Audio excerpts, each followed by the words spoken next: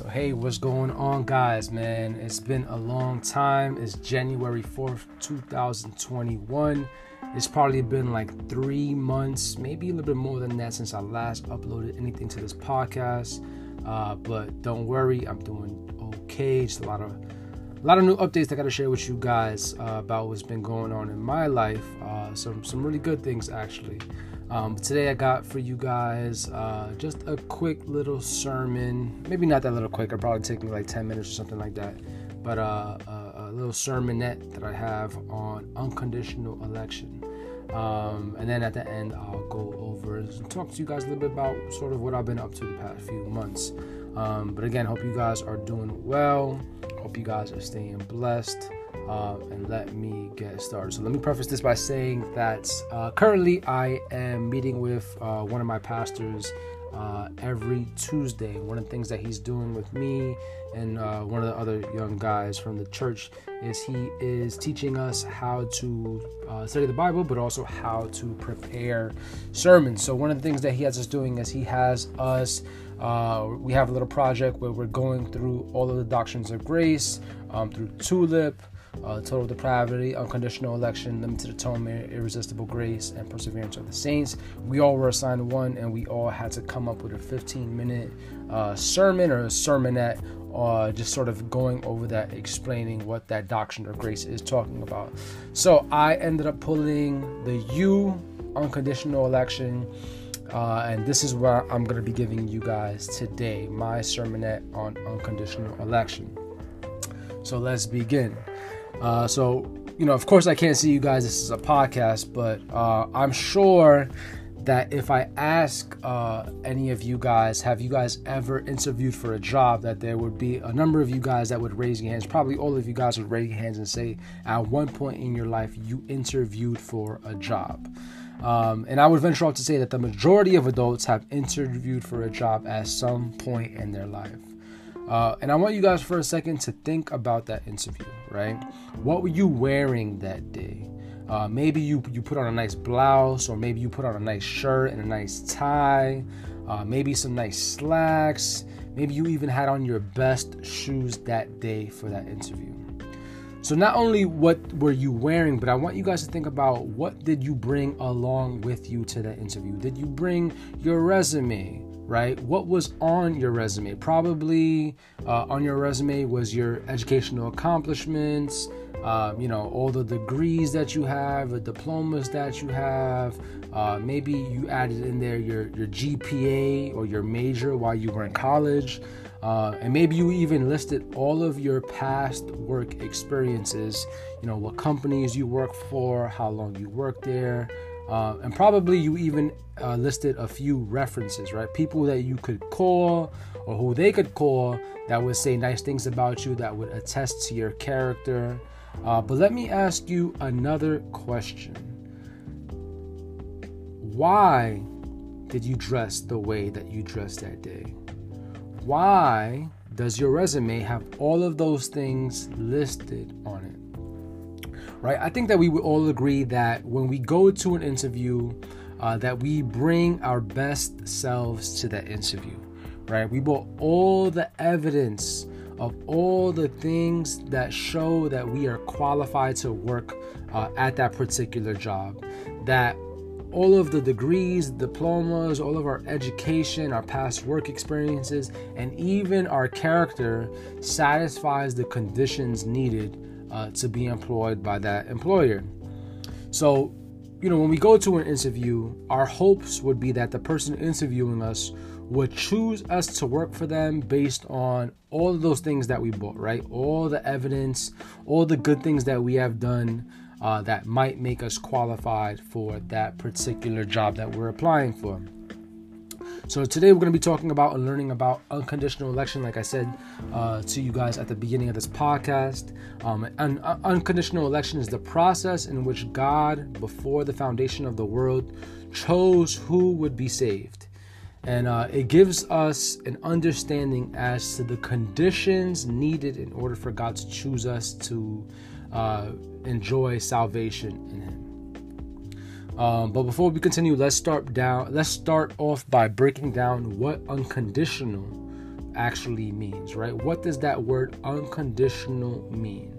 And when we look at the word unconditional, we see that it is a negation, right? A negative of the word conditional, right? When we look at unconditional, what we are saying is without condition, right? Without condition, right? And another word that we can be used in the place of the word condition is a requirement.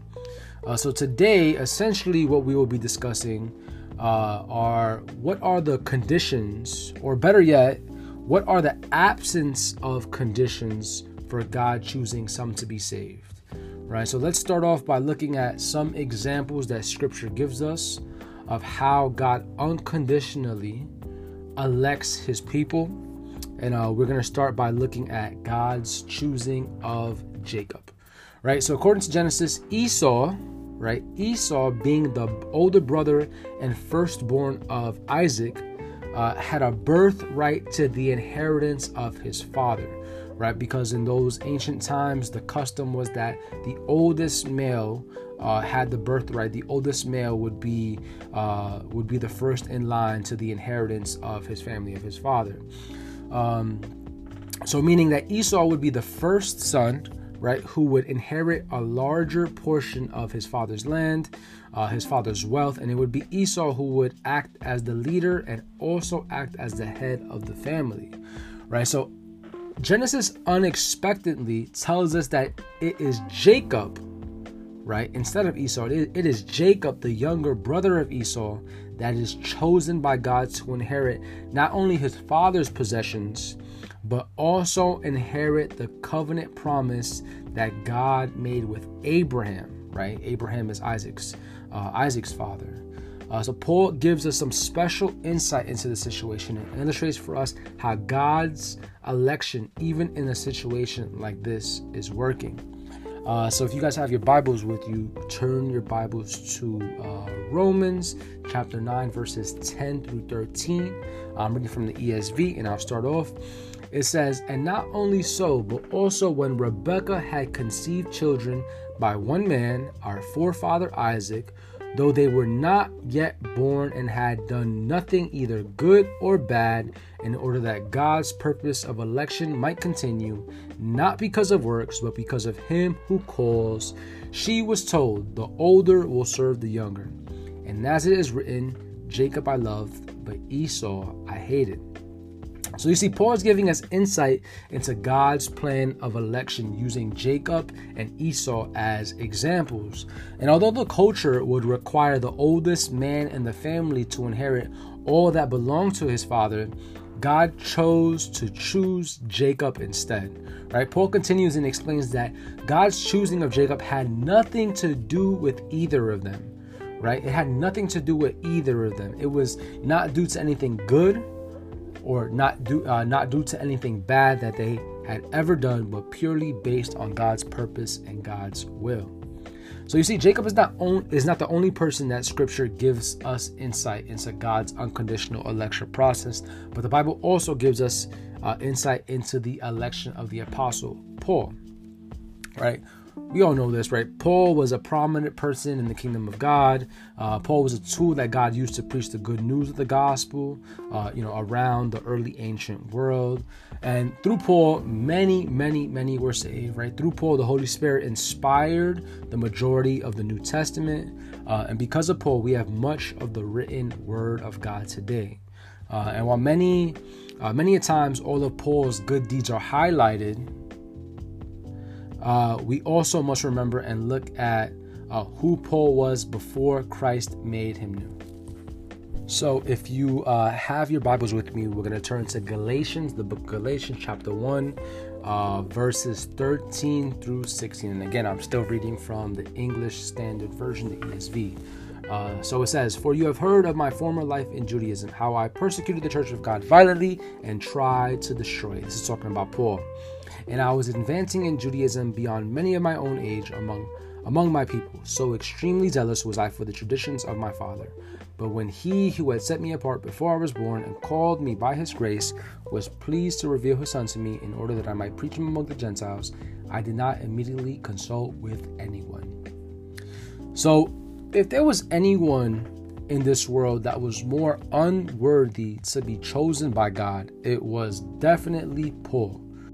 Paul says that although he was a chief enemy of the Christian church, although he wanted nothing more than to kill all Christians, that God set him apart, that God chose him according to his grace for salvation. And here is the most important part. When does Paul say God chose him to be set apart? Right? When does he say in Galatians that God set him apart? See, Paul says that God set him apart to inherit the kingdom of God before he was born. Right? Before he was born, before he had ever committed a sin, before he ever imprisoned a Christian, before anything Paul had ever done, good or bad, God made a choice. God made a decision.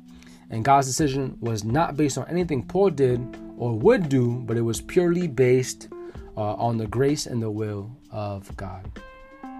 So even if Paul or Jacob wanted to, there was nothing that they could ever do to merit the favor or earn their way into a relationship with God. And the Bible tells us that in Isaiah 64:6, we all have become like one who is unclean, and all of our righteous deeds are like polluted garment. Right? And while God's righteous deeds are important in the Christian life, even a requirement for the born again believer, Scripture is clear in that they cannot ever merit us salvation. Right? Isaiah makes a bold illustration and goes as far as comparing all of our righteous deeds to that of polluted garments. So you see, the same way that God chose both Jacob and Paul before the foundation of the world, before they were born, and not as a result of anything that they would ever do, he also elects us. Right? The Bible is riddled with scripture after scripture that makes it clear that God chooses for himself a people that he sets apart for salvation. Here are some of them, and you guys can take down the references. I'm going to go through them pretty quickly. So the first one is Ephesians chapter 1 verse 4. Right, it says, just as he chose us in him before the foundation of the world, that we would be holy and blameless before him. John 15:16, you did not choose me, but I chose you and appointed you that you would go and bear fruit, and that your fruit would remain, so that whatever you ask of the Father in my name, he may give to you. And then 2 Thessalonians 2:13 says, but we should always give thanks to God for you, brethren, beloved by the Lord, because God has chosen you from the beginning for salvation through sanctification by the Spirit and faith in the truth. So if you are truly a born again believer, we can rest assured that our salvation is not a salvation that was earned, right? If we are truly born again, we can have peace and joy knowing that God chose us before the foundation of the world, not as a result of our works, but purely based on his good will and grace. Right? And I'm going to close with this. Ephesians chapter 2 verses 8 through 9. For by grace you have been saved through faith, and this is not your own doing, it is the gift of God, not a result of works, so that no one may boast. Right? So regardless of what we have done in our past or anything that we will do, our God has chosen us to be set apart for himself.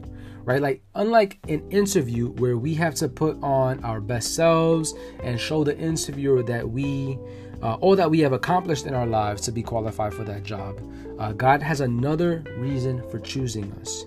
He chooses us for his own good will and good pleasure, not based on anything that we have done or that we will do. All right, just want to say thanks, guys, for joining me on this episode of Charged by Truth.